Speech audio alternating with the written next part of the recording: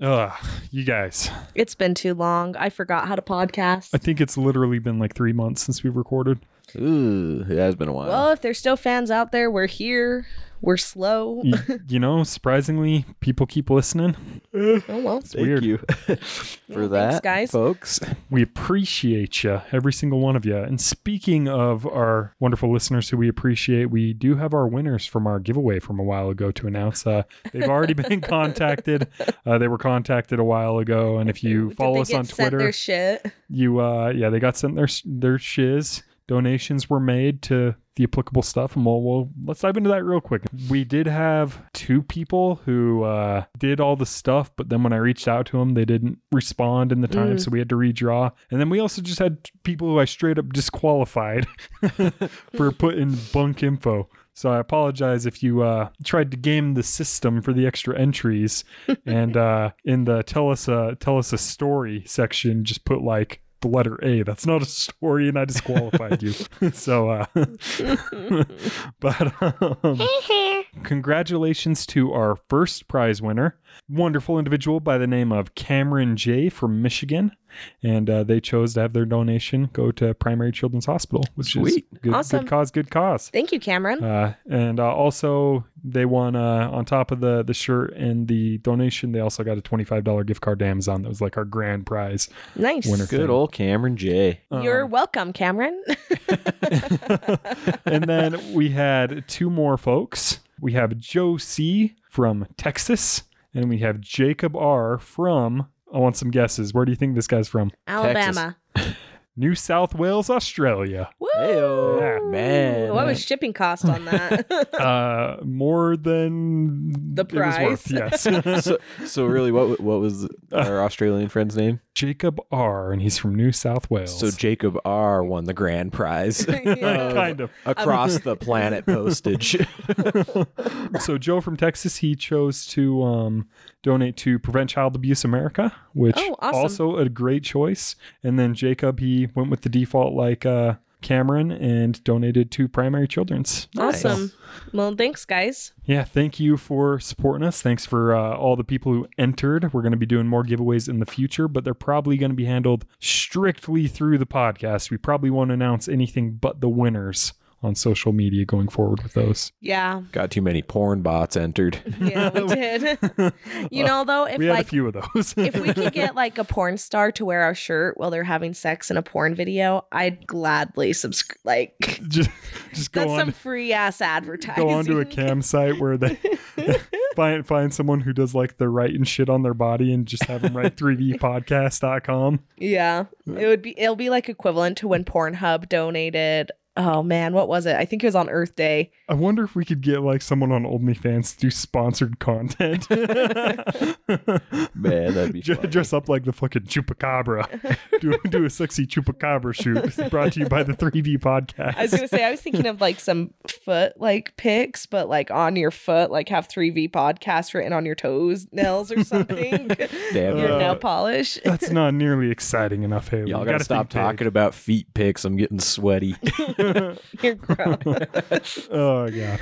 Haley, does 2 fingers not scroll on this thing? Oh, it's opposite day. Don't ever ask Haley what 2 fingers do ever again. Yeah. Oh, no, but to go back to what you were talking about when Pornhub did like the beach cleanup? Yeah. Yeah, that was lovely. Yeah. Have you guys got anything else? Have you done anything exciting? How sad do you want me to get? Let's get. Oh no, is it going where I think it's going? Yeah. I don't know if I want a bummer. Okay. I mean, you can go for it if you want to, but that. It was sweet. We had to say goodbye to my sweet puppy over the week. Yeah. And it was really bad, but also he was in so much pain and he was getting so old that it was. I'm tearing up over here. I'm sorry. I'm tearing up over here. It was really sad. I cried really hard. I bet that's not fun. No, it sucked, but that's our exciting. That's the only big thing that's happened lately. That's one of those things where, like, when I die, y'all better have a party, and if there's a single tear in the room that's not a happy tear, I'm gonna haunt you. Yeah, you gotta say remember that, the but- good. Yeah. Well, and I kept it together at the veterinary's office. Cody and my dad cried harder than I did. And then it was like middle of the night and I rolled over and started bawling about missing my dog. And Cody started crying again, so I had to stop. I'm a very sensitive soul. Cody's an empath. I Yeah. don't know what that means. I don't know either. I think it means you're like empathetic to other people's. Sympathetic? I'm a don't know. simp. Yeah. We knew that, honey. Just kidding. We did know that. Yeah, so what's going on in your week, Brandon? Not much. Pretty sure I didn't get into my program for school, which sucks because I'm pretty sure I'm going to have to wait a whole year to reapply. It's bad news Which week. means I'm probably not going to be reapplying, and I'll either You know what they continue my say, if you downward don't spiral. get in, just quit. If at first you don't succeed, never try again. I think that's how it goes. Well, I'm either going to continue the downward spiral or I'm going to do something great, and I can't figure out which one it's I gonna vote do something great. be. We'll see. My money's on great. Yeah, well, Well, my money's on spiral, but my hopes are on great. Just kidding. I love you and I believe in you. Sorry. See, my money's on Man. spiral. Even when he says, "I'm kidding, I love you," like you didn't even sell it, man. I I'm say it not into the kidding, and I microphone, but hate really you. I'm just like lifting up my middle finger at you like, fuck you. You're taking out a life insurance policy in my name. Yeah. Oh, I already did that. That's been done for a while. Either way, you win. Yeah. You're not gonna, you gotta diversify. Dave Ramsey taught me that. Don't put all your eggs in one basket. Oh, now my tablet turns on. All right. So who are we? We Where are we? Oh shit. The 3V podcast, and we are located in none of your business. That was pretty good. We are located in, more specifically, on your mom's bedside table. Oh, got him. Probably, actually. I think that's our demographic. Yeah, it's normally our mom. But today we are going to be discussing the first V in our 3Vs, which if you're just tuning in, the 3Vs in the 3V podcast stand for visitors, visions, and villains, with visitors representing like aliens and conspiracy theories, that sort of stuff. Visions representing like ghosts and the supernatural, and then villains representing like historical villains and true crime and all that sort of stuff. And obviously there's going to be a bunch of overlap in that stuff because, you know, nothing is that cut and dry. But that's kind of the idea. Yeah. And today we're going to be discussing a visitor, Yay! but not the type of visitor we usually visit. Not an alien? Not aliens today. We're going to Conspiracy Town. Woo! Oh, hell yeah. What's our... I guess I don't want to make you blurt it out, but... Woo! Can we get some deets? All right. Or is it So a government conspiracy? I'm not going to give away what it is right off the bat here, but what I will say is that for those of you who are semi well versed in United States or even world history, you'll probably pick up on where this is headed before we actually get there. But I want the actual conspiracy, and the weird thing about it is there's not really like a set conspiracy theory for this one. So this one, it's less of a conspiracy theory and more of just a conspiracy. Yeah. Mm-hmm. But there definitely have been conspiracy theories about this incident over the years. It's just like, as far as I could tell, there was never like one like predominant theory, and I could be wrong, but I just, in my searching, I saw a whole bunch of different shit. You know, there is what it is, and there's history and all that stuff. But I would say it's more conspiracy than conspiracy theory, but you know, whatever. Semantics. I'm here for it either way. All right. So right off the bat, one thing I want to say about conspiracy and conspiracy theories is that they can be kind of dangerous. And we talked about this on the Ong Sad episode that Cody did. Oh, yeah. Yeah. With conspiracy theories, it is very easy to lose your grip on reality and fall head first into that rabbit hole. Oh, shit. I'll have to tell you about... Sorry to interrupt you already. No, you're good. Speaking of rabbit holes and losing your your grounds, Cody said something. Oh, he said, with the delicious taste of Bud Light, like a commercial. And I was like, oh my God.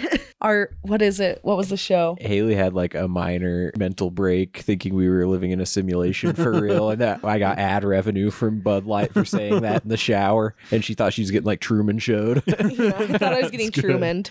And yeah, it bugged me for like a good hour. And I was just like, Cody doesn't actually love me. He's a paid actor to love me. That would be hilarious, but also horrifying. Yeah, so be careful out there, folks. But like I was just saying, it's very easy to fall down that rabbit hole. And while you may enter that rabbit hole a fairly normal, if not below average member of society whose lovemaking skills have been described as unremarkable, when you emerge on the other side, you will still be be all of those things, only now you'll dress exclusively in your Aunt Clarice's old bathrobes and start randomly screaming about 5G that Bill Gates is injecting into our children via the gay agenda. So, like... So you're tuning to Ted Cruz. Ooh.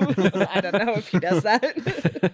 Now, that may have been a little oddly specific. I'm not going to confirm if that is me or Alex Jones I was referring to in that. You'll turn into Alex Jones. But yeah, so while conspiracy theories are and can be a lot of fun, remember to keep yourself firmly grounded in reality. Firmly grasp it. Firmly grasp it. Haley doesn't get Shoves SpongeBob the hollow references. She didn't have cable as a kid. She lived on a farm. Just takes the hollow earth theory and shoves it through your hand. Yeah. Firmly grasp. Is that what this is? Is the hollow earth? No. Oh. So yeah, be sure to keep yourself grounded and be careful to not let conspiracy theories become cornerstones of your worldview. I think that's kind of when you start to have problems, is when your worldview is built around the conspiracies that you're indulging in. Yeah. Tucker Carlson. So If you need help, please reach out to 3VPodcast. I didn't think the microphone picked that up. There's a nice little Easter egg for some of our listeners. talking to your microphone, she turns away from it. Sorry. You said that like we're mouth breathers, so now I'm like trying to overcorrect. Only when you're not talking. Just when you're not talking. No, don't do that.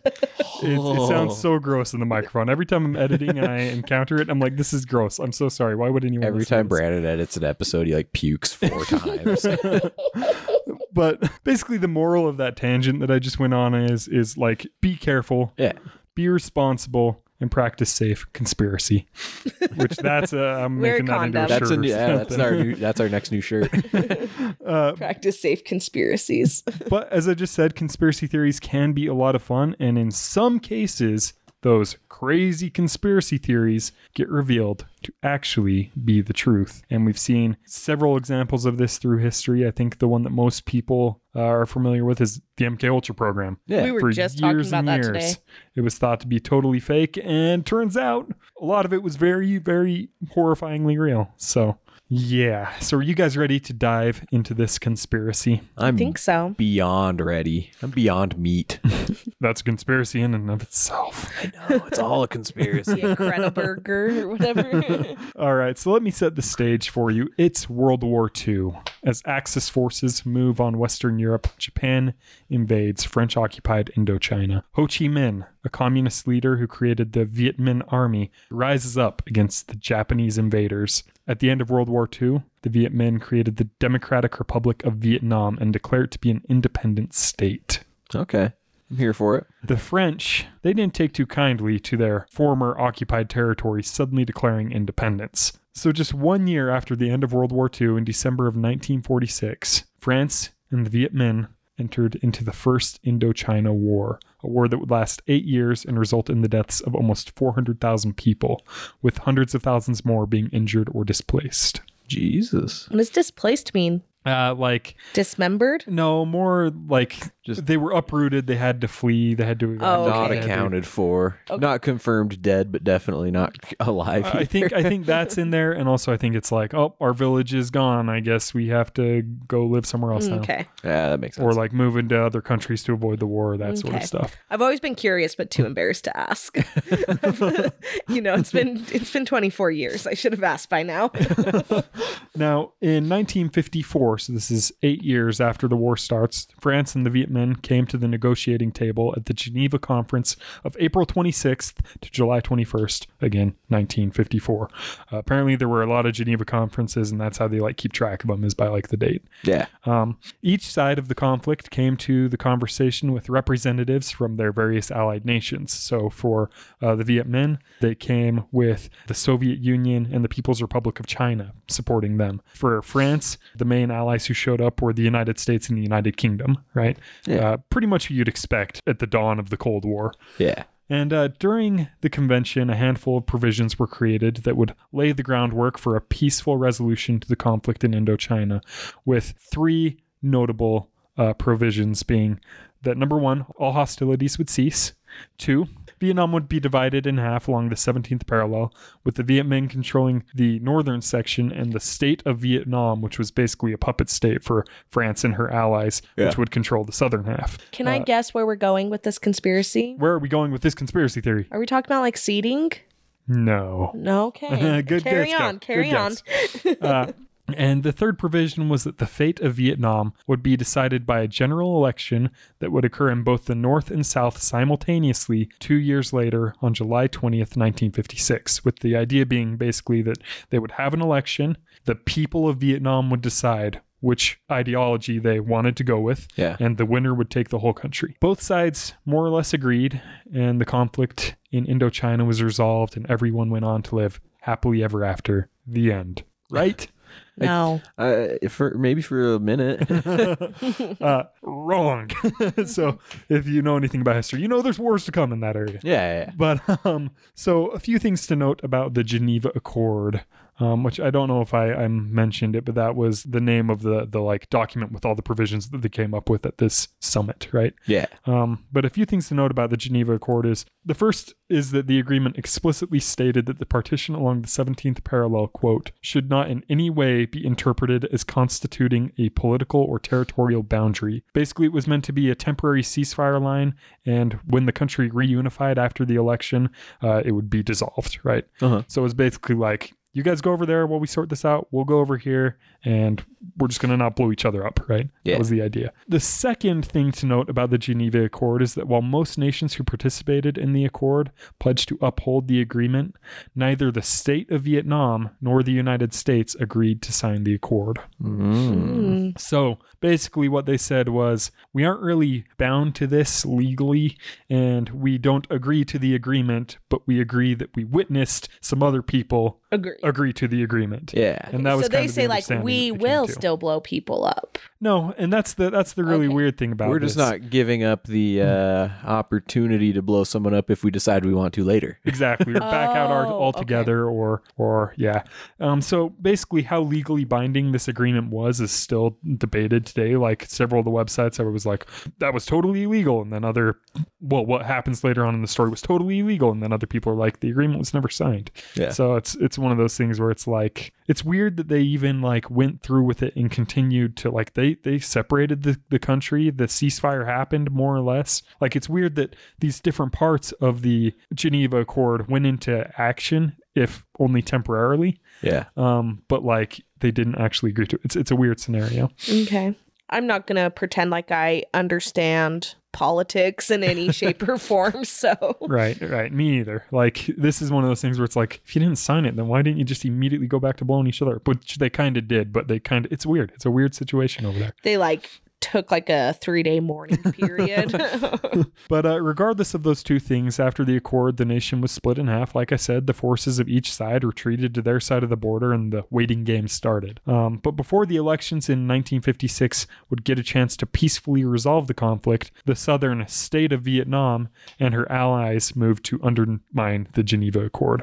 In 1955, the South held a vote on the State of Vietnam referendum, though by most accounts, the referendum was really just an election for control of the state of Vietnam, with the two candidates being the current head of state, a gentleman by the name of Bo Dai, I'm going to butcher these names, and the current prime minister of the state of Vietnam, Nha Dinh Diem. So wait, Brandon, what happened in 1955? So the southern half of Vietnam, before the actual vote to figure out which way they were going to go, way they were going to go and reunify, they had a vote that it was kind of poised as like, are we going to back out of this or not type thing. But really it was like what it ultimately came down to was an election between these two folks. Okay. Yeah. Okay.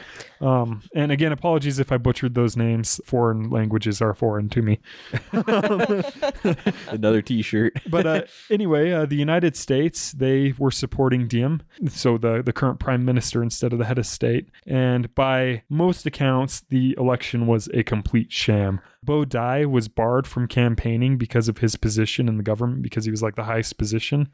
But Diem, who was like just like one step down, was not barred from campaigning. So something shady here. So Diem's campaign starts to throw out all sorts of rumors and misinformation, and Bo Dai has to let it just go unchallenged because he like legally is not allowed to campaign, which is like, that's messed up. Yeah. And we're backing one of these guys, so like keep that in mind. The good old US of A who believes in free fair elections is backing this guy. So Diem's campaign said that Bo Dai was a drunk, that he was having multiple affairs, and even went as far as to suggest that he was an illegitimate child. Like, they went hard on I'm glad this to guy. know that like in other countries and 70 years ago, political campaigns still are the We same. had our hand in this one, Cody. I'm not convinced we didn't fuck this Oh, up. guaranteed. I just like to know that they were like, he's an all-around shitty person, and to make it work, he's a bastard. His mom doesn't love him.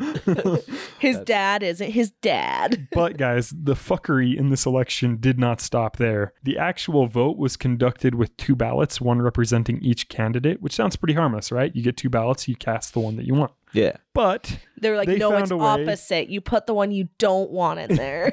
it's even better. Oh, good. They made the ballots different colored, okay? And in the case of Bo Dai, they made it green, which at the time and in this region was associated with bad luck. The color green is bad luck. Like, Oh, no. It's a bad omen to be green. Meanwhile, Diem's ballots were red, which is indicative of good luck. So they're like doing subconscious shit to like manipulate this. On top of that, many rural, I can't say that word, rural areas. That's a hard word. Prevented the like peasants from voting at all. Of course. And in the capital of Saigon, over 600,000 votes were cast, even though there were only 450,000 people in the city registered to vote. How many votes were cast? 650,000. So just a cool 25% over what was registered. Jesus. Holy hell. Well, and then poor people were never given ballots at all, or So- they weren't allowed to vote. When I was reading this, it sounds like in both northern Vietnam and southern Vietnam, the kind of ideology of the North was more prominent, right? Okay. The idea was that basically the government that was in control of the South, they knew that if that election rolled around, they were going to lose the election, right? Okay. Basically, the whole reason they did this vote is like, we need a way to like get around this. And the way they're going to do that is by getting this man elected, and then he's going to back out and say no, more or less, and not go for reunification. Okay. But just to make sure that this fraud of an election was as legitimate as possible, Diem claimed to have won the election with a modest 98.9% of the vote. Jesus. Yes. So Man, that guy's got some balls. So like he did the thing where like that's the dumb kid in the class who's trying to cheat, where they're like, they cheat and give themselves extra credit. well, it's like, if you're gonna cheat in class, this is a heads up for any of you cheaters out there. I definitely never cheated in class, and but on a self-graded homework thing, did you ever have the teachers where you'd self-grade? Yeah, and you go through and you mark a couple of them wrong, but then you give yourself a 70, maybe low 80s. You don't go for 95. You never give yourself 100. Oh yeah, no. C's get degrees, man. You go for that. You go for that 70. I go this for guy, that B shit. 98.9. And also it sounds like that. And I'm not sure if it was on the ballot or if it was just like in like the campaigning, but they always used like really old and unflattering photos of Bo Dai when they were like picturing him. It was just like messed up all around. Yeah, but the guy, we were back in one. So That's all that matters. with this victory, the South was reorganized from the state of Vietnam into the Republic of Vietnam. And the powder keg that was the geopolitical state of Indochina was set to blow. With the Democratic Republic of Vietnam in the north being supported by China and the Soviets, and the new and definitely super originally named Republic of Vietnam in the south, supported by the United States as our allies. So for a minute there, we had the Democratic Republic of Vietnam in the north and just the Republic of Vietnam in the south. It's like when you're having somebody copy your homework and you're like, change it a little bit so they don't know you copied. Exactly. And I might touch on Diem a little bit later because there's some stuff about that where it really is like, he really was copying the homework. But it's not super important to this story. We're just setting the stage here. So now the stage is set, we can finally dive into the topic of today's episode. And I'm going to give you guys a second chance to guess. And you in the audience, if you're a history buff, guess as to what we're going to be talking about today. Go. I don't know.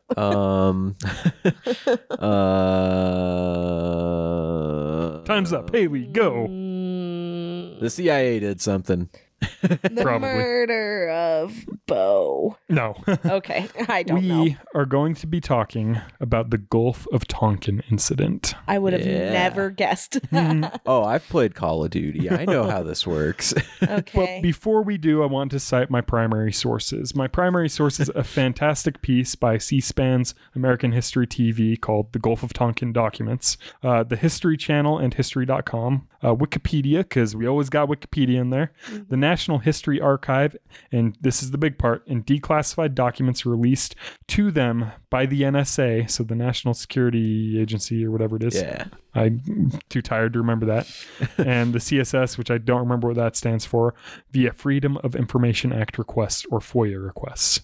Okay. Which is how a lot of interesting stuff has come out over the past couple of years. A lot of classified documents being requested through FOIA requests. That's how we've gotten some of the information on like some of the happenings in like the UFO world and stuff. Like Yeah. all sorts of cool stuff's been coming via these FOIA requests. So thank you, Freedom of Information Act. Yeah. I salute ye. So the Gulf of Tonkin incident was a series of naval conflicts between the North Vietnamese and the United States Navy in the Gulf of Tonkin that took place on August 2nd and August 4th, 1964. For those of you who are a little rusty on your history, the Gulf of Tonkin incident led to the passing of the Gulf of Tonkin Resolution by the United States Congress, which gave President Lyndon B. Johnson the right to intervene on behalf of any Southeast Asian nation who was being threatened by communist aggression. Oh, yeah. You commies. I was going to say. Basically, go for it. Sorry. No, you go ahead. Basically, it was like a golden ticket to like go to war without actually having to go through all the proper channels to actually go to war. Yeah. It's, man, getting into the rabbit hole already. But basically every bad thing that's ever happened in the world, you can track it back to the United States trying to stomp out communism. Most big world events can be tracked back somewhere. It's like the 6 degrees of fucking Lyndon B. Johnson. But the resolution and the aforementioned incidents that it's named after were used as a justification for the United States to enter into what is known by many nations around the world as the Second Indochina War, known to the Vietnamese as the American War, and known to the United States as the Vietnam War. Oh, God. Back in Nam, man. And this is the part where that one song, Fortunate Son. Yeah, By Fortunate Creedence Son. Clearwater Revival comes on. We're flying our helicopters over. Hell yeah. And we're wearing aviators. And, Bubba Gump's there. yeah. And what else is happening? It's the part The where, like, hippies are back in town. Like, it goes to the hippies protesting, and they're burning their draft cards, and everyone in Vietnam's all pissed about it. I think. I don't know if they actually were. And then fast forward 50 years and people are still listening to Fortunate Son by CCR, but they don't know any of what the lyrics are actually saying. And it's very ironic. I actually, because I was going to put in a joke about it. And so I actually looked at the lyrics and I was like, it's very on the nose for what was happening at the time. Yeah. Oh, yeah, 100%. Now, the Vietnam War is incredibly controversial on its own. If we were a history podcast, we could literally spend years covering it. It's a war that lasted 20 years and took the lives of some 1.35 million people, though a lot of sources say that number is incredibly conservative and that the actual death toll is probably closer to 3.6 million. Jesus. Regardless, it was a horrific war with atrocities committed on both sides, and it's a war that has forever stained the reputation of the United States. I gotta tell you this joke that Cody made once. So we were hanging out with a group of friends, and this girl, she was like working a cash register or something, one of our group of friends. She was working at the cash register.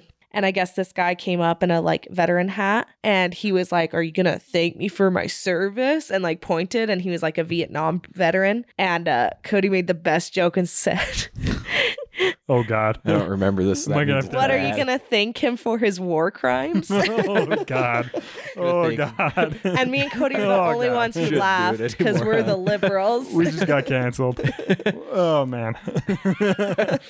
You can't tell me. Never mind. I mean, war crimes were absolutely committed. We were dropping white phosphorus and napalm on anything that was green. And when we weren't doing that, we were just doing a bunch of opiates. Also, there was lots of rape. There were several massacres on both sides. Like, it was not like no war is pretty, but the Vietnam War was especially ugly. Yeah, it's I've heard a lot of stuff about it and how gross it's just I think that a lot of our wars are a lot less noble than we make them. We look at them with like rose tinted goggles, which is weird. Oh, yeah. Vietnam is the first war where those atrocities got put under a spotlight. Yeah. But again, we're not a history podcast and we aren't covering Vietnam specifically today. no, and everything that's going to be said is strictly opinion from me anyways. Yeah. But rather, we are covering the incident that officially started U.S. involvement in said war. So let's talk about the Gulf of Tonkin incident. The USS Maddox was an Allen Sumner class destroyer commanded by John Jerome Herrick. She's 376 feet long, 40 feet wide, has a crew of over 300 sailors, and has 6 5-inch gun emplacements, 23 anti-aircraft guns, 10 torpedo tubes, and 6 depth charge projectors. Sounds kind Damn. of hot. She is a shining example. Exampy. She is a shining Shrimp example scampi? of American naval might in the East Asian Sea. I've got one note for you. Mm-hmm. I've got it on good authority that they don't call them sailors; they call them seamen. That's just Both facts. are acceptable. It depends on who's in the barrel. Y'all know about the barrel boys? In one That's of your like old time 5-inch stuff. barrels. Wrong barrel boys. The barrel boys that's an older Siemens thing. I love seamen. I love older seamen. But it's August 2nd, 1964, and the Maddox is doing a routine patrol in international waters in the Gulf of Tonkin off the coast of North Vietnam. Commander John Herrick is informed that the ship has spotted 3 Vietnamese P-4 class torpedo boats in pursuit. Ooh. Intercepted communications suggest these missile boats are out for blood, and they intend to attack the Maddox. Herrick orders the ship to full speed and attempts to flee, but the smaller Vietnamese torpedo boats can go nearly double the speed of the Maddox and are closing quickly. When the North Vietnamese torpedo boats get within 10 miles of the Maddox, and this is a little bit weird, so depending on the source, it was 10,000 feet versus 10 miles, which I know like naval artillery guns, they can shoot like a ridiculous distance. So I'm not sure if this was 10,000 feet or 10 miles. It gets cited both ways. Yeah. I've got 10 miles here. I'm pretty sure later in the script I reference the other number. So apologies, not sure which one it is. It's probably the latter, I would imagine, but not 100% sure. Herrick orders the Maddox to fire 3 warning shots, hoping to deter the would-be attackers. But to Herrick's dismay, the Vietnamese boats continue to come closer and closer to them, and then, without warning, attack the Maddox and launch torpedoes at her and her crew. So wait, someone attacked the U.S. So ship or vice the Maddox versa? is just on a routine patrol in international waters, okay? Hasn't done nothing wrong. These 3 Vietnamese torpedo boats, they come after her and they're out for blood. Okay. And they attack unprovoked. Okay. Okay. Although we did fire warning shots because we're good guys and we wanted to avoid conflict if possible. Yeah, that sounds like the U.S.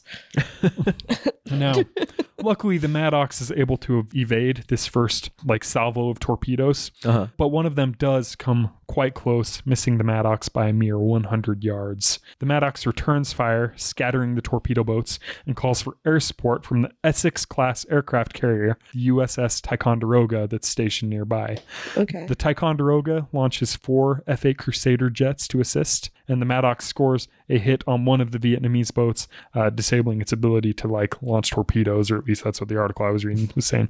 So after the Maddox makes that one hit, the Crusaders show up and they sink 2 of the missile boats and damage the other, and it goes fleeing. So the Maddox is able to escape with no casualties, and the only damage being a single bullet hole found on the ship's superstructure and some wing damage on one of the F-8 Crusaders that came to assist. Yeah, so we got to kill him. Like, we got to go take vengeance. Maybe. So 2 days later, on August 4th, the USS Maddox, now accompanied by a second destroyer, a Forrest Sherman class named the USS Turner Joy, set off on yet another routine patrol in international waters in the Gulf of Tonkin. The weather is bad and the seas are rough. It's perfect weather for an ambush. Eric and his crew are on the edge after the recent Vietnamese hostilities, as well as an additional intercepted message that suggests another attack is imminent. Suddenly, word comes in, multiple radar, sonar, and radio contacts. It's the North Vietnamese. They are back and they are seeking vengeance. There's incoming torpedoes, but the Maddox and the Turner Joy manage to successfully evade. They return fire, and over the next 4 hours, the destroyers engage in a chaotic fight for survival. 22 hostile torpedoes are fired in this engagement, but eventually the destroyers manage to escape. Even better, they managed to destroy 2 of the attacking boats. Washington is immediately notified, and President Lyndon B. Johnson addresses the nation. And we're going to listen to what he had to say here. LBJ. My fellow Americans, as President and Commander-in-Chief, it is my duty to the American people to report that renewed hostile actions against United States ships on the high seas in the Gulf of Tonkin have today required me to order the military forces of the United States to take action in reply. The initial attack on the destroyer Maddox on August 2nd was repeated today by a number of hostile vessels attacking 2 U.S. destroyers with torpedoes. The destroyers and supporting aircraft acted at once on the orders I gave after the initial act of aggression. We believe at least 2 of the attacking boats were sunk. There were no U.S. losses. The performance of commanders and crews in this engagement is in the highest tradition of the United States Navy.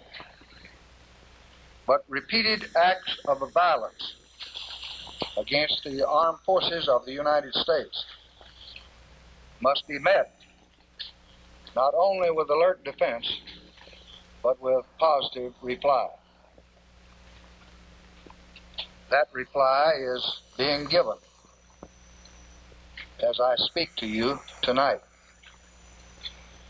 Air action is now in execution against gunboats and certain supporting facilities in North Vietnam, which have been used in these hostile operations. So they moved pretty quick on this. This speech, I'm pretty sure, happened the same day within just a few hours of this incident happening. And that'll play a role a little bit later in the story. But for now, let's move on.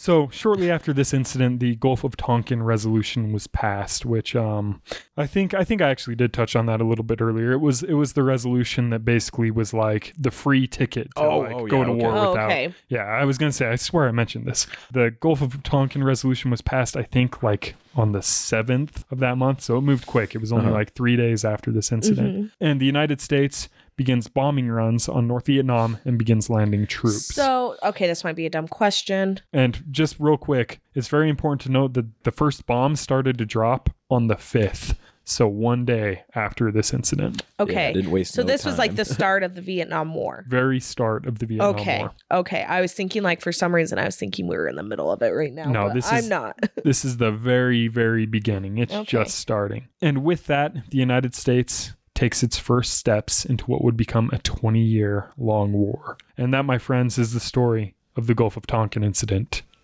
Or is it? Dun, dun, It's not, because you said later in this podcast we'll touch on it. Shit. Well, you may be asking yourself, Brandon, where's the conspiracy? You promised me a conspiracy. You did. You The did. story- This feels like history. The story I just told you is the official story that was told to the American people immediately after the incidents on August 2nd and August 4th, 1964. But Brandon, are you telling me that the United States government might relay a narrative to its people that isn't exactly what happened as it happened in great accurate detail? I would never say such a thing to disparage the name and honor of my nation. But yes, Cody, you've hit the nail right on the head. What if I told you guys the truth in this situation was an entirely different story? I would I would not be believe it. shocked. Not but I'm entirely, curious but to largely. hear about it. Okay, I was like, is this a conspiracy or is this actually just what happened? Now, while the story I just told does contain some nuggets of truth, it is ultimately more or less complete and utter bullshit. And the story I'm about to tell you is what really happened on August 2nd and August 4th, 1964, backed up by the paper trail of intercepted communications, recorded phone calls between the President, Lyndon B. Johnson, and the then Secretary of Defense, Robert Man, his name, it gets me every time. It's McNamara. Mac- McNamara? McNamara? McNamara, that's it. Cody's right. I've heard it pronounced a few times. I just can never remember it. So it's backed up by a paper trail of intercepted communications, recorded phone calls between the two individuals I just mentioned, first-hand accounts by Commander Herrick himself, who was the commander of the Maddox, Yeah. and now released declassified documents obtained through Freedom of Information Act requests. Good. So with the original story I just told you in mind, let's dive in to what we now believe is much closer to the truth. For several years now, the United States has been eyeing the situation in Vietnam as a disaster waiting to happen. They think that if Vietnam falls to communism, it will spark a chain reaction that will spread to the rest of East Asia. They desperately don't want this to happen and are prepared to take military action if need be to halt communism's advance. I wonder why it was our business. Better red than dead, Haley. Or better dead than red. I got it backwards. I know it's better red than dead. But they're hot off the heels of not one but two major world wars, and now the Korean War as well. The people of the United States don't want another foreign war, and they don't care about what's happening in East Asia. If the U.S. is going to get entangled in a new military conflict, they're going to need some damn good justification to feed the country to garner support. Yeah. I don't even think they did that well because it was such a split war nonetheless. Initially, like all wars, it has all the support. You know, oh, they attacked us. They attacked our boys. Yeah. America, we get real uppity. But they immediately started cooking up a plan to provoke North Vietnam into taking hostile action. This plan likely started being formulated almost immediately after the French relinquished their claim on Indochina. So like during the first Geneva conference that we talked about a little bit earlier. Uh-huh. And the U.S. basically started backing Nha Diem, like basically immediately when we started talking about him. So like I get the impression this plan was like being formulated. It's been in the works for a while now. Yeah. On August 1st, 1964, one day before the first attack in the Gulf of Tonkin, South Vietnamese commandos, keep that in mind, are preparing to conduct a strike on a North Vietnamese military radar installation under the guidance of the United States. At the same time, the USS Maddox is bearing down on North Vietnamese contested waters on a secret surveillance and reconnaissance mission under the guise of a routine patrol. Both missions fall under a top-secret covert ops program that's targeting the North Vietnamese called Operational Plan 34, or as it's going to be referred to throughout the rest of this as Plan 34, which that all sounds pretty crazy, right? Especially when you compare it to the original story. Like, I didn't hear nothing about commandos that we were like training and sending into North Vietnam. Yeah. They were on a routine patrol in international waters. Those waters weren't contested. We're just going for a Sunday cruise in our big boat. I kind of think of it like when you're a little kid and your sibling opens the door and they don't go in your room, but they're just standing there staring at you. Kind of. And you're like, what? Get the fuck out. What? And Yeah. like you just keep getting more and more mad and they just keep standing there staring at you. And then That's when what we were doing to Vietnam.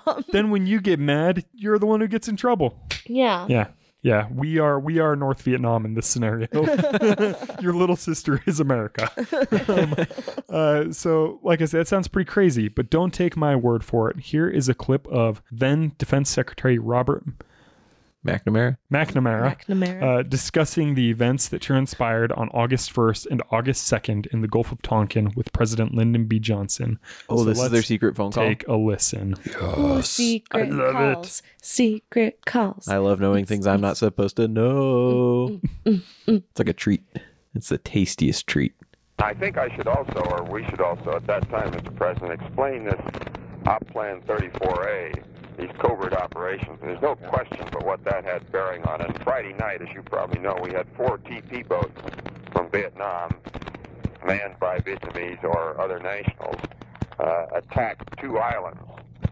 And we expended, 1,000 rounds of ammunition of one kind or another against them. We probably shot up a radar station and a few other miscellaneous buildings. And following 24 hours after that, with this destroyer in that same area, undoubtedly led them to connect the 2 events. Well, say that to Dirk.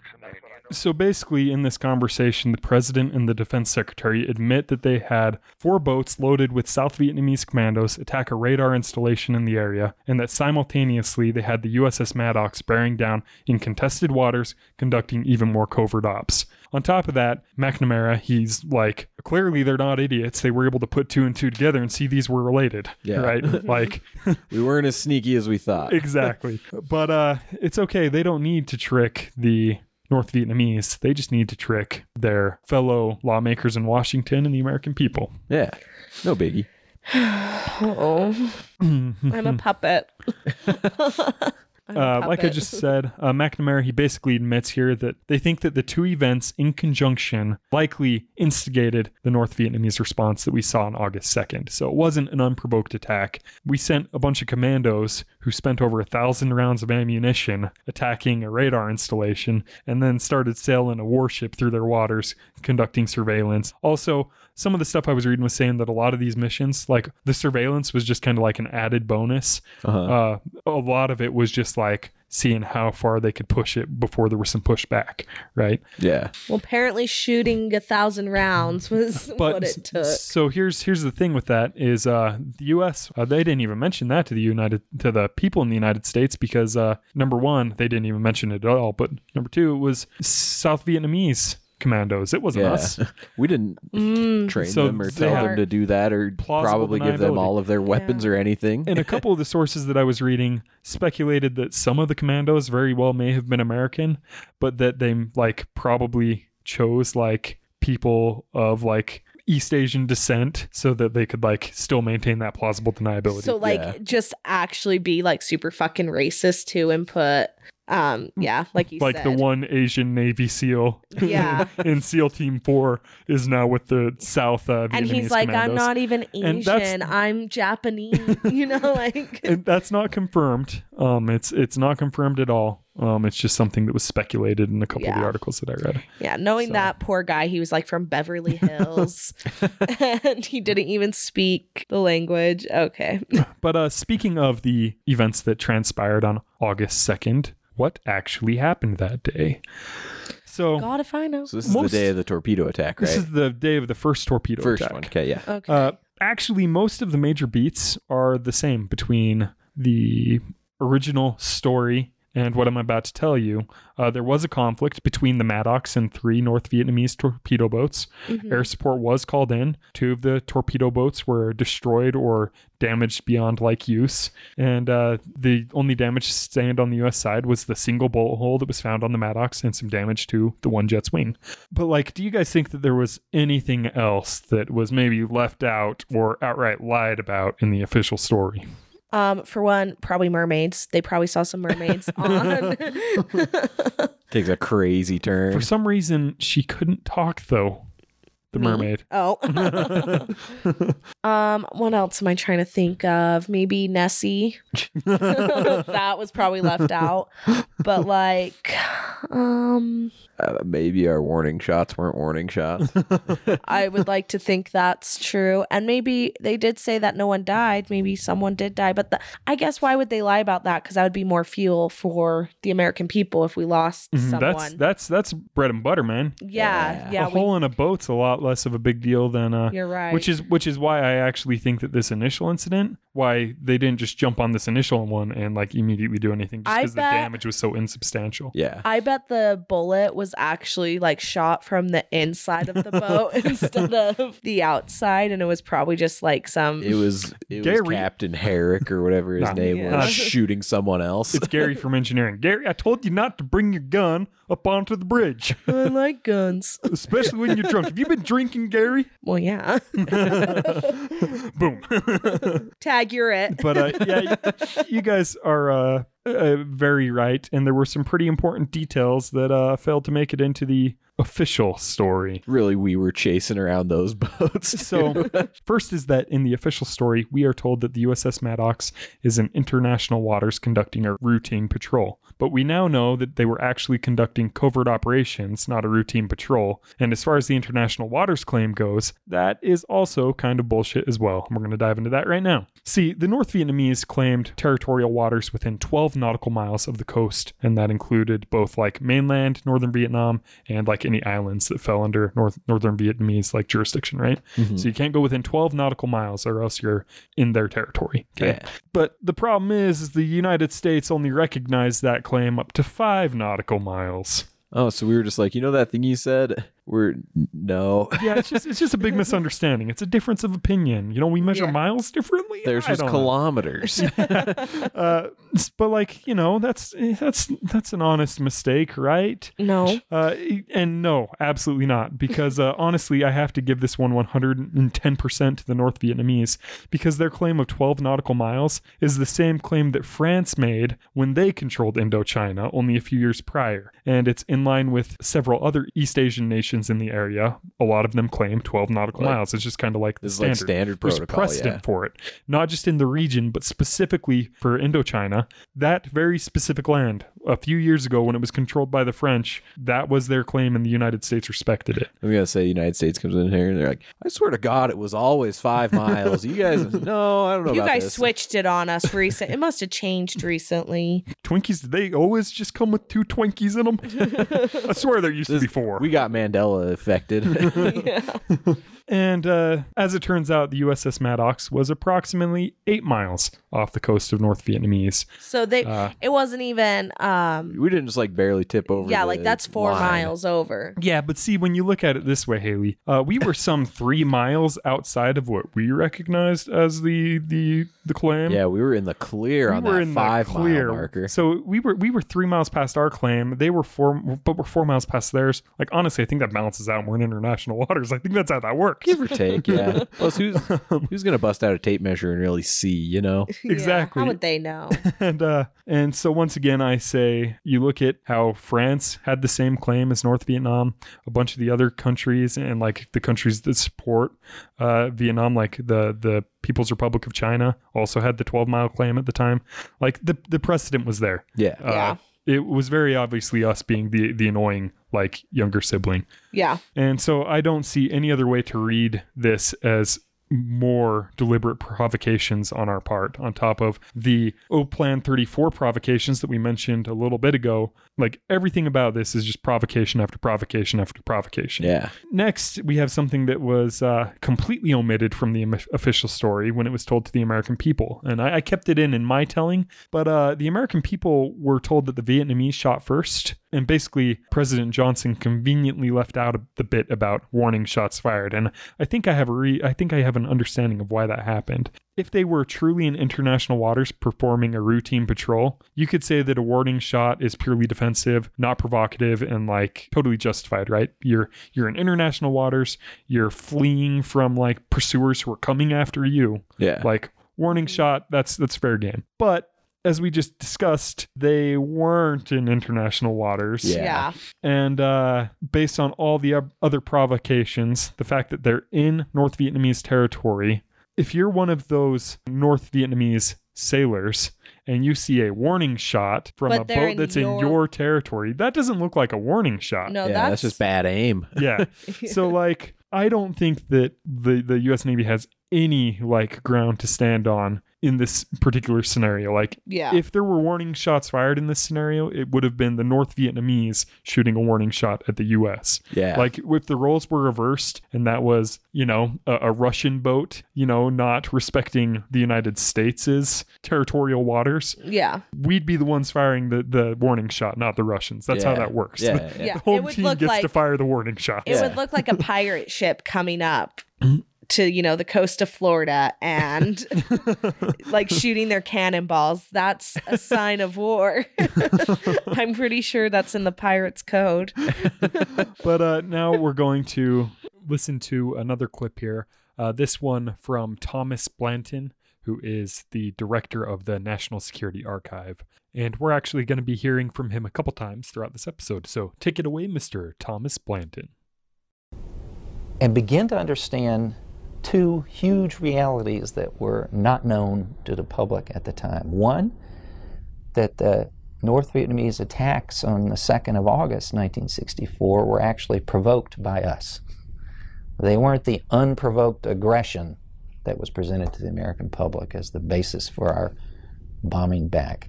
That in fact we were running all these secret patrols, the so-called DeSoto patrols, top secret, to test coastal defenses, to figure out how the North Vietnamese radar worked, to see how they would respond, and to intercept their communications among their Haiphong naval headquarters and their actual torpedo boats on the coast, as part of an ongoing pressure on the North Vietnamese. And so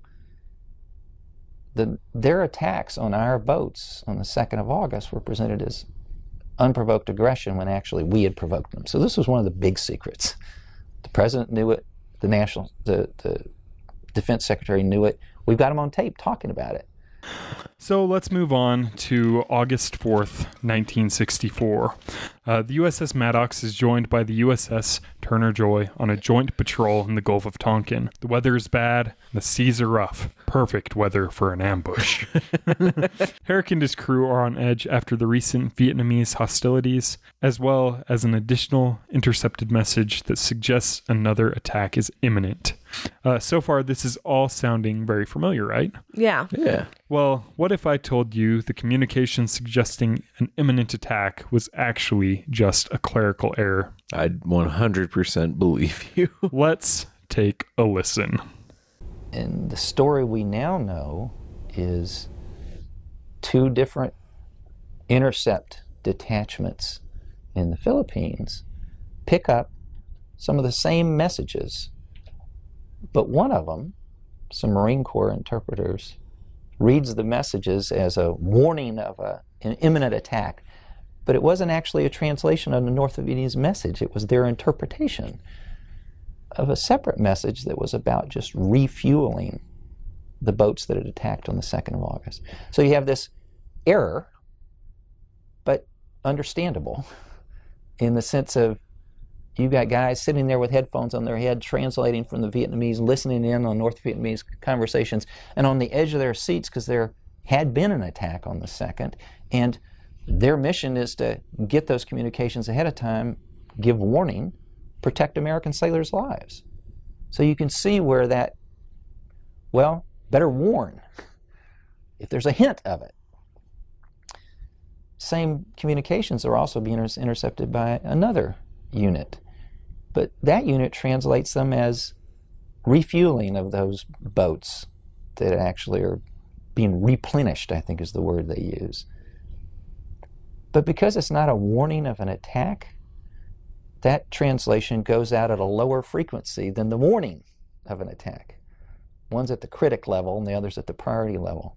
So the critic one comes through the system in Washington and on the destroyers hours and hours ahead of the other one, even though it's a translation of the same intercept. And you can see what that does. Then that puts the people on the destroyers on edge. So they're like, yeah, they're going to attack. And everybody's like, okay, let's get ready for that. And then they're like, wait, I was wrong. But nobody hears that second part. Yeah, and basically what happens is they send out, the one team, they send out their version that's like, an attack is imminent, like, be prepared. And then the other guys, they're like, they're replenishing / refueling the boats that were involved in the incident on the 2nd. 2 totally different messages. Yeah. With 2 totally different levels of like intensity. So it was like, they need to get gas. And the other guy was like, no, they want to pour gas on us. Yeah. And kill us. Again, one article I was reading was saying that they actually like it's a little bit of a weird translation thing where it wasn't so much that like that one boat was refueling, more so that they had sent like a recovery boat out to try and salvage the boats that had been damaged beyond use the day before. But like either way, not an attack. And so we've got all these sailors who were attacked 2 days ago. It's ambush weather. It's ambush weather. Yeah. And they're now on the edge of their seat, just like specifically watching for like the worst case scenario. Yeah. Well, they've been told that worst case scenario is going to happen. Mm-hmm.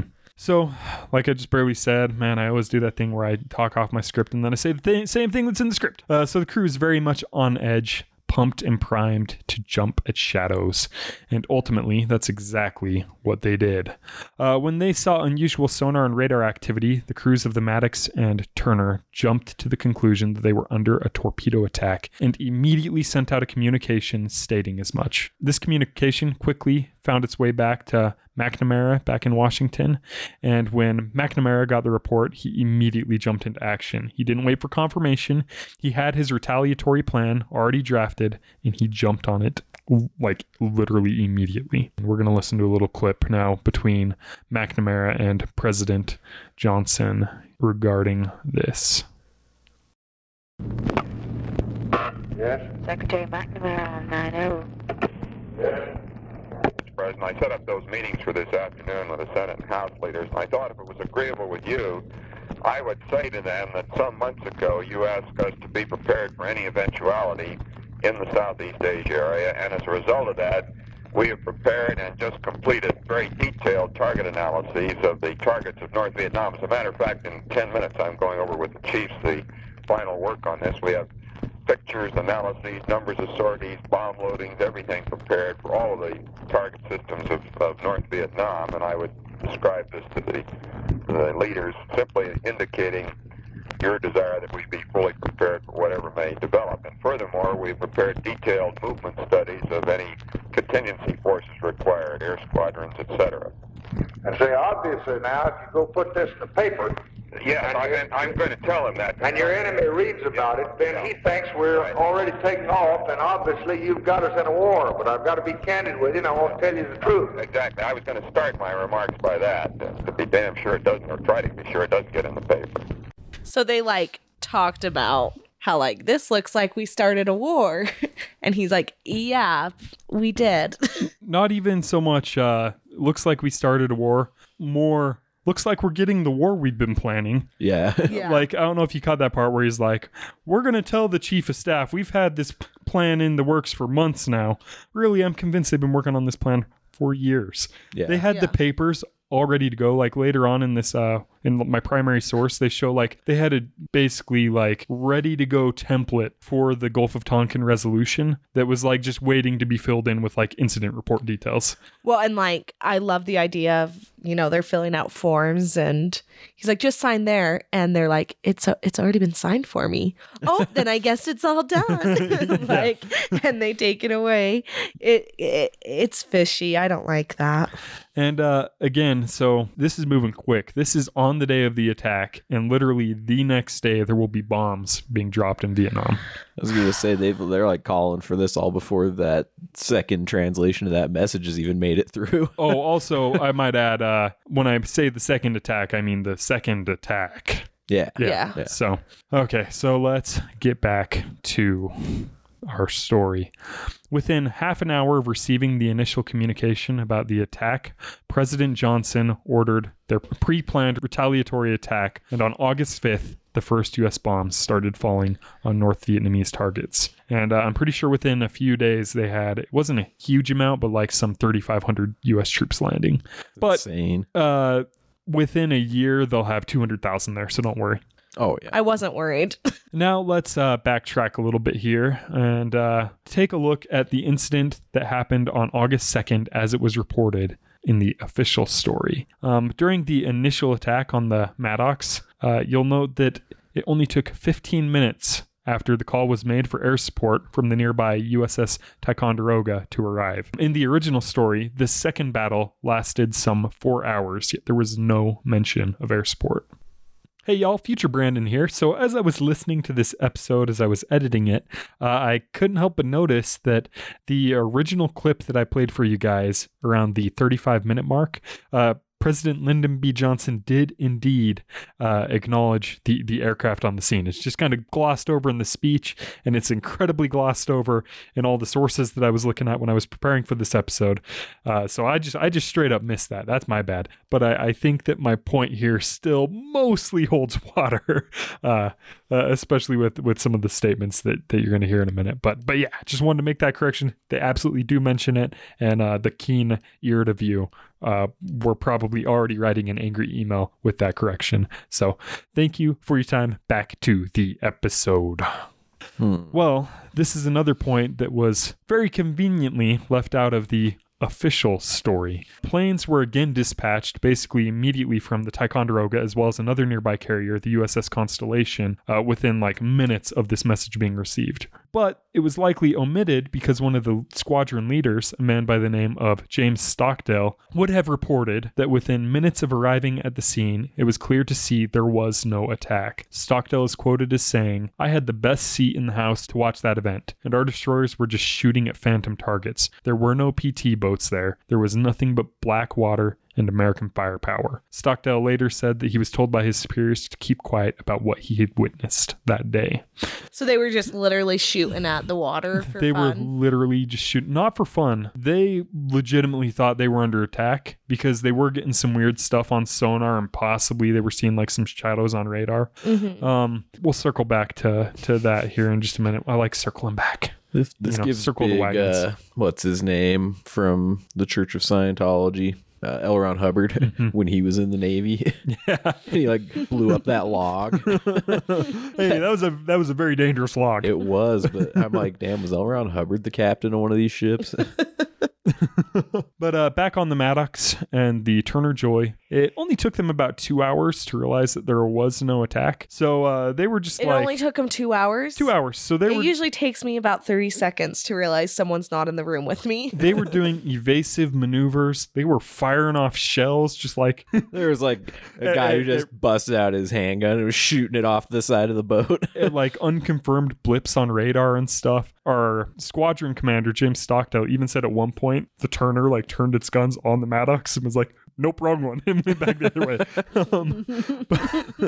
But the moment they realized that they had made a mistake, Captain Herrick, he made a call to correct himself, stating that there was no attack, that they attributed the initial incoming torpedoes as equipment malfunctions based on the weather conditions and the rough seas, possibly like some large fish in the area that was confusing stuff. They shot a dolphin. And that's where the initial like incoming torpedo sightings that they like had came from, and that the subsequent detections were likely attributed to the destroyers picking up each other's like massive wakes as they're doing these like evasive maneuvers on top of their own propeller beats, which I guess like in sonar, like when you're looking at like or when you're listening to a sonar reading, like propellers, they have a distinctive like tone or whatever. And basically the idea is that as they were making those really aggressive maneuvers in these seas, the beats of the propellers were being reflected off the rudder, and like that was what the radar operators like, I don't know what it is, but it sounds crazy out there. The sonar operators were hearing. So for those 2 hours, these ships were fighting an intense battle, dodging torpedoes that weren't there and firing at ships that didn't exist. These guys were just, geez Louise. I like the idea circus. too of like, and then we went to war after that. Yeah, I just like, I mean, not like, but Vietnam was just literally sitting there watching. They're like, whoa, these guys are crazy. We don't want to fuck with them. Yeah, and they're like, we don't want to get in war. So I've got another clip here for us to listen to. During the 2nd of August attacks, there was a ton of electronic intelligence and signals intelligence in between the boats, with directing them all the way through the period of the attack and the withdrawal and the damage to the ships. During the 4th of August, at the very moment you have the destroyers reporting torpedoes in the water, There's no electronic signaling. There's no communications being picked up, coordinating these attacks. If there's no electronic intelligence of the boats talking to each other, it means there's probably not an attack. And to me, maybe the most telling of all we now have thousands of pages of the primary sources. We've got the intercepts, we've got the internal histories, we've got the tape recordings of the president, we've got the photographs of the attack, we've got the State Department intelligence histories, we've got the Joint Chiefs of Staff histories. But to me, the document that leaps out of the whole batch is the White House senior staff meeting. This is the day after. So they come in early morning, staff meeting, with George Bundy, National Security Advisor, is presiding. And Bundy says, according to these notes, on the first attack, the evidence would be pretty good. On the second one, the amount of evidence we have today is less than we had yesterday. So you got less information today than you had yesterday, and you already bombed them. And with that, the incident on the 4th of August came to its anticlimactic conclusion. There was no damage to either ship to indicate that there was a battle. There was no visual sighting of an enemy ship by anyone on the Maddox or the Turner Joy. No bodies, wreckage, or physical evidence of any kind was found to support the idea that there had been an actual attack or battle at that location. And even with Commander Herrick's correction being called in just 2 hours after his initial call, the damage was already done. The plan was already in motion, and it could not be undone. So I've got another clip here for us. I'm a clip boy today. We got clips. You're a real clipperous. I do like the idea, like they're listening for torpedoes, and one guy in the back is like blow drying his hair, and that's the sound that they're picking up, and they're like, it sounds crazy down there. Yeah. Earl, if you don't stop blow drying your hair so I can't hear these torpedoes, I'm gonna kick your ass. If we take a torpedo because your hair had to look nice for the Vietnamese. And turns it off, and he's like, where'd it go?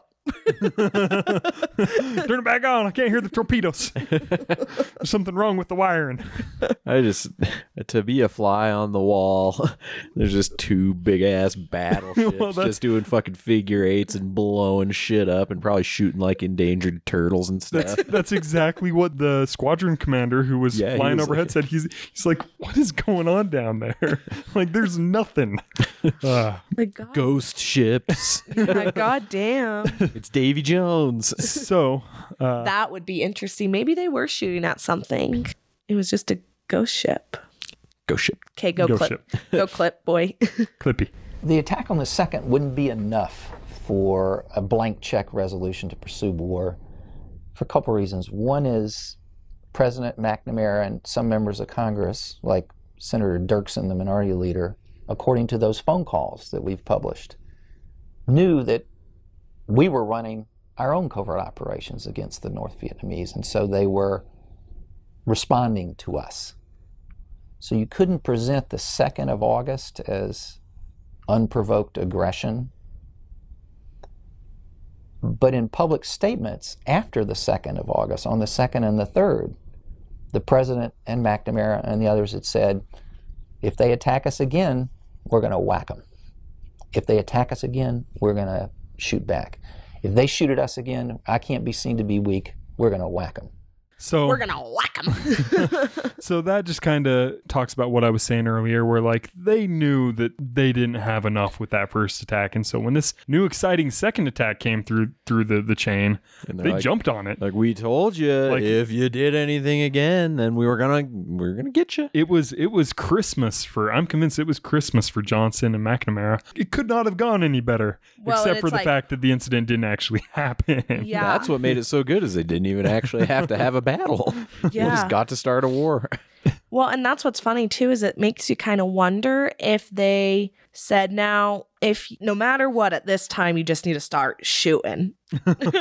Doesn't matter if you see anything or not. I just need you to shoot. So, and I'm probably going to repeat myself later because I think I talk about this in like the closing thoughts here, because we're getting to the end. We're almost there. I'm convinced that they just jumped on it because it was so like, it was the perfect one, right? Yeah. But I'm convinced that had this not happened, had the guys on the ships not screwed up and misread whatever readings they were taking, the next 20 years would have still played out the same. Yeah. Because They would we have were found some still other reason provoking. or They some would have other- found yeah. another reason. It would have just Yeah. been a matter of time, whether it was a week from now or 2 months from now. We would have forced some provocation because that's what we were trying to do. We were trying to force a provocation. And you Yeah. can only push someone so many times before they push back. So Yeah. Well, and what's interesting too, if those guys are like, okay, well, if something happens, we can't look weak, so we got to do it. What are the odds that the next day they're like, say no more, we can make something happen? And they're like, whoa, how? I think it wouldn't have been worth the risk to them. I've got a conspiracy theory. What if all the weird radar malfunction stuff, what if somebody made that happen on purpose? Because the best way to get all these seamen on board and having a fake attack is to fake a real attack. Right. Know what I'm saying? And that is definitely like a possibility that I don't understand how the sonar systems and radar systems on these boats worked. I like to think Harold B. Lee, is that his name? Lyndon B. Johnson. Lyndon Harold B. Lee. Harold B. Johnson. Proud American citizen Haley over here. Harold B. Lee. Isn't I that a remember prophet? President Harold B. Lee. Okay, so Johnson, I like to think he did star 6-7 to the boat, and he's like, put me on speaker. He's like, Oh, holy cow, they're shooting torpedoes everywhere. This is crazy. whoa. Oh my God, there's Nom's lasers. The got coast of the us. sky. Definitely isn't President Harold B. Lee on the phone. But I'm convinced that because they did have to work like pretty hard to cover this up, and there are a lot of places in the chain of all these communications going back and forth where there's like huge potential for leaks. I'm shocked that this didn't come out more aggressively sooner. Yeah. And there were people who questioned it throughout the years, and there were people who like caught some of these little things and the inconsistencies. When I was and going to whatnot. say with how how many, I mean, just from what I know with the amount of protests about Nam, I don't know if they necessarily knew that we, started our own war, but it was definitely said that, I mean, we're there for no good reason, and they weren't wrong. I don't think they knew the information that we're talking about today, but No, and it's one of those things where, like I say, they would have had plenty of other opportunities. They didn't need this to happen. It was just bad luck at like evil politician land. Yeah. And Yeah. they just happened to like jump on the bad intel that they got. Mhm. But they made it work. So, you yeah. know. Now, back in Washington, at this point, it's starting to become more apparent that the intel was bad. And like I say, they actually had to do a little bit of work to cover this up and kind of like get it on the down low and justify it. It was becoming clear that they had moved prematurely and that the situation was quickly snowballing. But the plan to escalate was already in motion. Like I say, by the 5th, bombs were already dropping. Like they moved fast. Yeah. So like when you find out a couple hours later that like your intel was bad and there wasn't actually an attack, if you told the bombers to launch half an hour after you got the first bad news, like it's in motion. You're done. You've made your bed. You got to lay in it. And so to give the policymakers in Washington some evidence to further back up the bogus story that was being fed to them and to like really like sell the story, the NSA took one of the more recent communications that had been intercepted from the North Vietnamese and summarized the translation in a top secret briefing document that they gave to said lawmakers and policymakers. They just switched the dates. They more or less fabricated evidence to keep this lie going. Like it's very blatant, and we've got a short clip here that's going to show you exactly like how much they stretched this. Jeez. This is a summary of those North Vietnamese naval communications during the period 1 to 5 August, which demonstrate irrefutably that their naval boats did in fact engage a pre-planned combat against our destroyers when the actual attack, here their aggressive intent as early as the 1st of August. So that's straight from the document. That was like the header of this document, like, we've got the proof. Yeah. Okay. And then they gist the communication. Gist means just summarize without giving the exact source of where they picked it up, but they were just summarizing. This top secret code word DINAR document is what the National Security Agency then provided top policymakers like McNamara to continue to defend the position that second attack did take place, it was aggressive intent, and they basically left out of this chronology all the messages that did not support that story. We shot down 2 enemy planes in the battle area, and 1 other plane was damaged. This is a North Vietnamese communication. We sacrificed 2 ships and all the rest are okay. Combat spirit very high. We're starting out on the hunt. So what you just listened to there is what the NSA was saying was in the message that they intercepted from the North Vietnamese. So this is what the North Vietnamese On the are day saying. of the said battle. Exactly. Okay. Which, even that, like, to me, that is like racist white guy translation. Like how some of that stuff was worded. That was like the guy trying to be like, all right, how do I talk like an Asian man? Like, Yeah. Am I wrong in some of the wording of that? No, We are in good spirits and on the hunt. Like, that is very much like, but let's continue. So that's one version of translation. Another version of translation is that one of the torpedo boats, Swatows, reports to headquarters, we shot at 2 enemy airplanes, not we shot down, and at least one was damaged. Over here it becomes one other plane was damaged. The summary, which the top policymakers use, we sacrificed 2 ships and all the rest are okay. In the original, we sacrificed 2 comrades, but all are brave and recognize our obligation. So when you go back to the original, you see the word comrades. When you go to the summaries, prepared after, you see the word boats. 2 comrades becomes 2 boats. 2 boats sounds like a huge attack took place. 2 comrades, we now believe, are people who were wounded on the 2nd of August, not shot on the 4th of August. There was no attack on the 4th of August. So you can, it's by going back and looking at these originals, which is what the National Security Agency should have done at the time, but didn't. Instead, they prepared a chronology that would show irrefutably what the president had said on national television. Okay, that was the message that even the NSA got. They got that message, so I'm going to read that back to you. We shot at 2 enemy airplanes and at least one was damaged. We sacrificed 2 comrades, but all are brave and recognize our obligation. That is the message that's the that real we one. received. That's the real message. But basically, they changed it to, we shot down 2 enemy planes. We sacrificed 2 boats. But the rest are okay. And if you look at the 2 messages, one of them matches the first incident pretty well perfectly, okay? Yeah. So in the first incident, they didn't touch the Maddox. They hit it with 1 bullet. They didn't do damage to that boat, so they didn't like take any credit for anything like that. And I think the piece that really sells it to me is we shot at 2 enemy planes, damaged 1. Yeah. Which was the wing of the one. Exactly. And what's convenient about this whole thing is the very beginning of this document goes to show like just the extra amount that they were going to try and like what would be the right word, to oversell, distort, to stretch the lie like as far as they could. So let's retake a look at the very first line in this document. This is a report of the summary of those naval communications during the period of 1 to 5 August. So they give a date range there instead of the specific day that the transmission was received. And then they say this really, really, really did happen. Because this particular one was not received the day of the supposed second attack.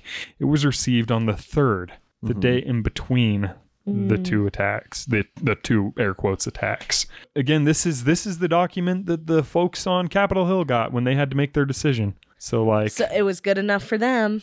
Well, I mean, to be fair, in theory, we're supposed to trust our intelligence documents that are placed on our desk that come from. Yeah. You know, in this case, the NSA was going out of their way to make very striking to support, the fact that they fucked up.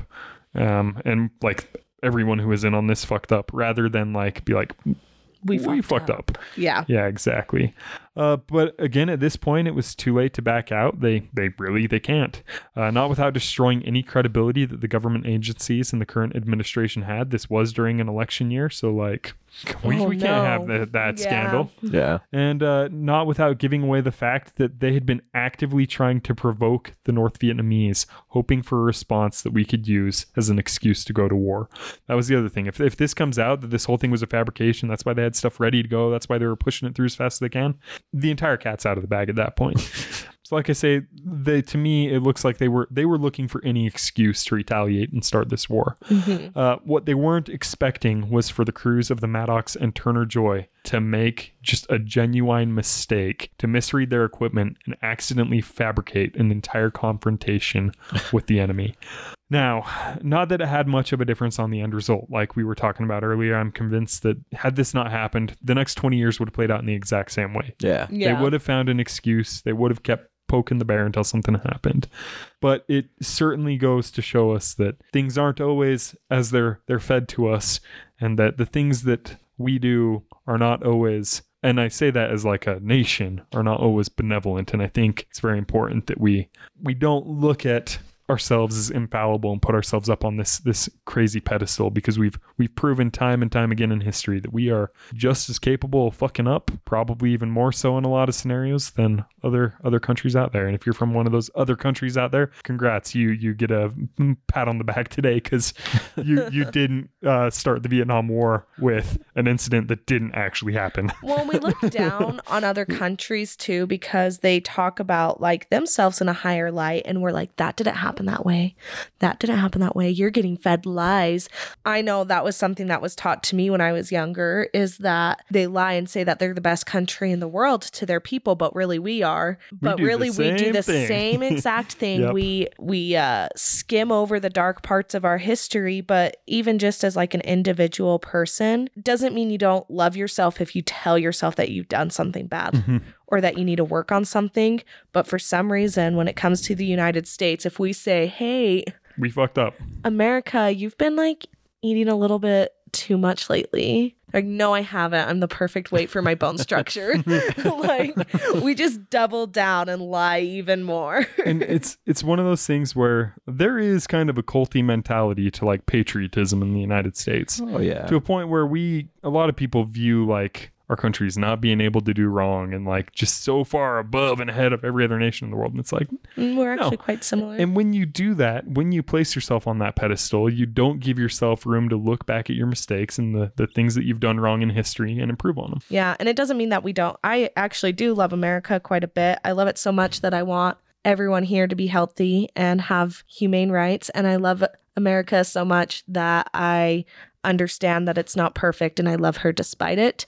And as long as we look at that as a culture and we can fix it, then it's, that's all we can do. We can't go back and give, 3 point whatever million people their lives back. Mm-mm. All we can do is respect it and learn from it. And try to do And that's my spiel. I'm not anti-American, but I'm anti how we are right now. Absolutely not. I love the United States, but I also think that like girl needs some work. We look, a lot of people, they kind of look at like the 60s, kind of that era. Everybody's got their white picket fence and their 2.5 children. They see like the American dream, and it's like, no, the American dream is ever evolving, and the goalpost is always being moved, because there's always room for improvement and self-reflection. Yes. So. And that's the thing that I love, is that we have the capacity to do that, even if we don't always do that. Yeah, I didn't want to come off anti-American for a sec. No, and like I'm sure this episode does come across as very anti-American, but like but also, we fucked up. We fucked up. We fucked up. We fucked up pretty bad. It's like the War of 1812, where we picked a fight with Canada and the UK again because we were like, we want more land. And it's like, we didn't need to do that. We didn't need to do that. We still have Montana. We lost. They burned down the White House that war. We were like losing that war. Do you want to know? Luckily, the British just didn't care, and they were like, war's over, and we're like, thank you. So, are you ready for this like fun fact? Did you ever do the Wax Museum? Oh yeah. So I was Dolly Madison, 4th President of the United States wife, and during the War of 1812, she went back into the White House that was on fire, and I believe she rescued a picture of George Washington and the Declaration of Independence from that fire. She ran back in. Also, she was the first lady to ever have a pet in the White House, and it was a green parrot. What a hero. A true American hero. You said hero. War of 1812, and I was like, trivia. I was going to say, you would be shocked to find out how many times Haley has told me that just this week alone. You guys are getting ready for some sexy time, and she's like, did you ever do the Wax Museum? I usually do it in my monotone voice and how I really presented it, because I think I still have the speech memorized. Are you ready for it? Hi, my name is Dolly Madison, and I was James Madison's wife. He was the 4th President of the United States. I was the first lady to ever bring a pet inside the White House, which was a green parrot. During the War of 1812... What was your parrot's name? I don't remember. During the War of 1812, they set fire to the White House, and I ran back in and got... And I'm adding like the nervous, because that's how nervous I was when I was presenting. You in like the Sure, fourth Haley, grade sure. or something? Yeah.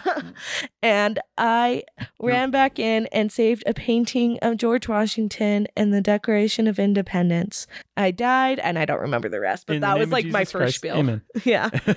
But Then I had to go back to being wax. Haley's trying to play off her nervousness is her trying to like play the character of her former self rather than the fact that she just got found out that she's an American hating communist. Comrades. No, but that, my friends, is the true-ish. I don't think we'll ever know the full truth of what exactly transpired that day or the full truth of all the behind the scenes working stuff. Some of that was my interpretation. Like the whole they'd been working on this for years. That's my interpretation based off of the stuff that I've read. It could be wrong. They could have only been working on it for a few months, but either way, they were definitely trying to provoke an attack and start a war. So And we succeeded. and we did. We did. Can't we track down one of those seamen that was on one of those ships and just say, yo? Yeah. They probably happened? have a bomb instered into their body, There's, and if they start talking about it. There's actually a ton of statements, not just from Commander Herrick, but from other sailors and airmen and stuff. And it gets a little bit weird because there'll be like commanders from like other ships who weren't at the incident who were like, we saw smoke coming from the region the battle was taking place in. Yeah. We heard the shells. Yeah, but that's just want to be a part of it syndrome. Exactly. Yeah. Because, I mean, how many times have we heard someone say, oh, my sister-in-law's cousin knew Ted Bundy? Right. And it's like, I don't, And yeah. I think even within the ships that were involved, I think there are some people who to this day say that they were attacked. Yeah, I think it just is one of those things where it depends on like I'm trying to put myself in that person's shoes, right? When there's all this overwhelming evidence that just says you guys fucked up, that's a really big fuck up, especially if you were one of the people like on the ground during it. Yeah. And it would be really hard to admit that that fuck up spiraled into probably, if not the tied for the most controversial hated war in United States history. Yeah. Yeah. So, and also, there's probably pressure from higher ups within the command. Like the one squadron commander was told not to talk. Oh, yeah, guaranteed. So like take testimony a little bit less seriously. The captain calling in we fucked up immediately after, that's pretty genuine to me. Mm-hmm. But anything that's after that fact, at that point, you have to look at all the other evidence that's laid out and like the calls and all the stuff that came out 20 years later when stuff was declassified, Yeah. Honestly, at the end of it, it just reconfirms that I hate the Vietnam War. Yeah, not a great war. No. Not our best. No, I don't need to that ask. was our goth phase. I mean, really, the United States ain't great at war. Let's be real. war is great. I just mean like, because like we always think of ourselves like the undefeated like giant, Oh, yeah, no. Like Revolutionary War, we weren't doing so hot. Thank God for the French. Or maybe not, because we have universal health care right now. But thank God for the French. Yeah, what the fuck, guys? Like the War of 1812, like we were losing that war. And again, like the British and Canadians were like, you guys ain't worth it. Like if they wanted to, they could have taken us back, but they Yeah. didn't want us back. We were too much trouble. The Korean War, I don't think we fared too well in. We didn't fare too well in Vietnam. We got World War I and World War II down. Those are like the big ones. But like all the current conflicts, Yeah. we don't do so hot. We're not great at this war thing. That's true. But Alrighty. that is our story for the day. Thank you guys so much for listening. The next time you hear me telling a story, hopefully it will be a multi-parter. And at this point, it's looking like it could be as many as 3 or 4 parts. But Jesus. I'm hoping it's only 2 or 3 on the night caller, because boy, oh boy, is that a freaking... that is a rat's nest of like Yay. intrigue and deception I love it. and murder. Moida. Yeah. Well, thank you guys for listening. If you want to follow us, please go ahead and follow us on Instagram and Twitter. And if you want to email us in any of your listener stories, you can email us at 3VPodcast@gmail.com. Also, and feel free to drop us some likes. yeah, likes, review us on the platform of your review, specifically iTunes. Review us on iTunes. Give it 5 stars, please. Thank you very much. And if you want Cody was just bravely like, I should make a 3V podcast TikTok. If you think Cody should make a 3V podcast TikTok, let us know. Yeah, you on the should give social us 5 medias. stars and just kidding. And you don't have to. $200 a day. No, you guys don't have to give us anything. Just no. your love. Yeah, and also don't crucify us when we say stupid shit or shit that just needs like additional context. Thank you, please. We do say did a lot we of get stupid that? shit. Oh, I don't know. Like again, like I can see how certain people could look at this episode and be like, "That's just a bunch of communists hating on America." And it's like, no, we love America. We just recognize that we can do better. Yeah. Yeah. So, yeah. Well, that's all I got Okay. See you guys. Bye. in the name Of Cheese. and fries. chili cheese Ramen. fries. Oh. In the name of chili cheese fries. In the name of chili Dive cheese in. fry sauce. Oh, I love it. Good. Good night. Bye-bye. Good night.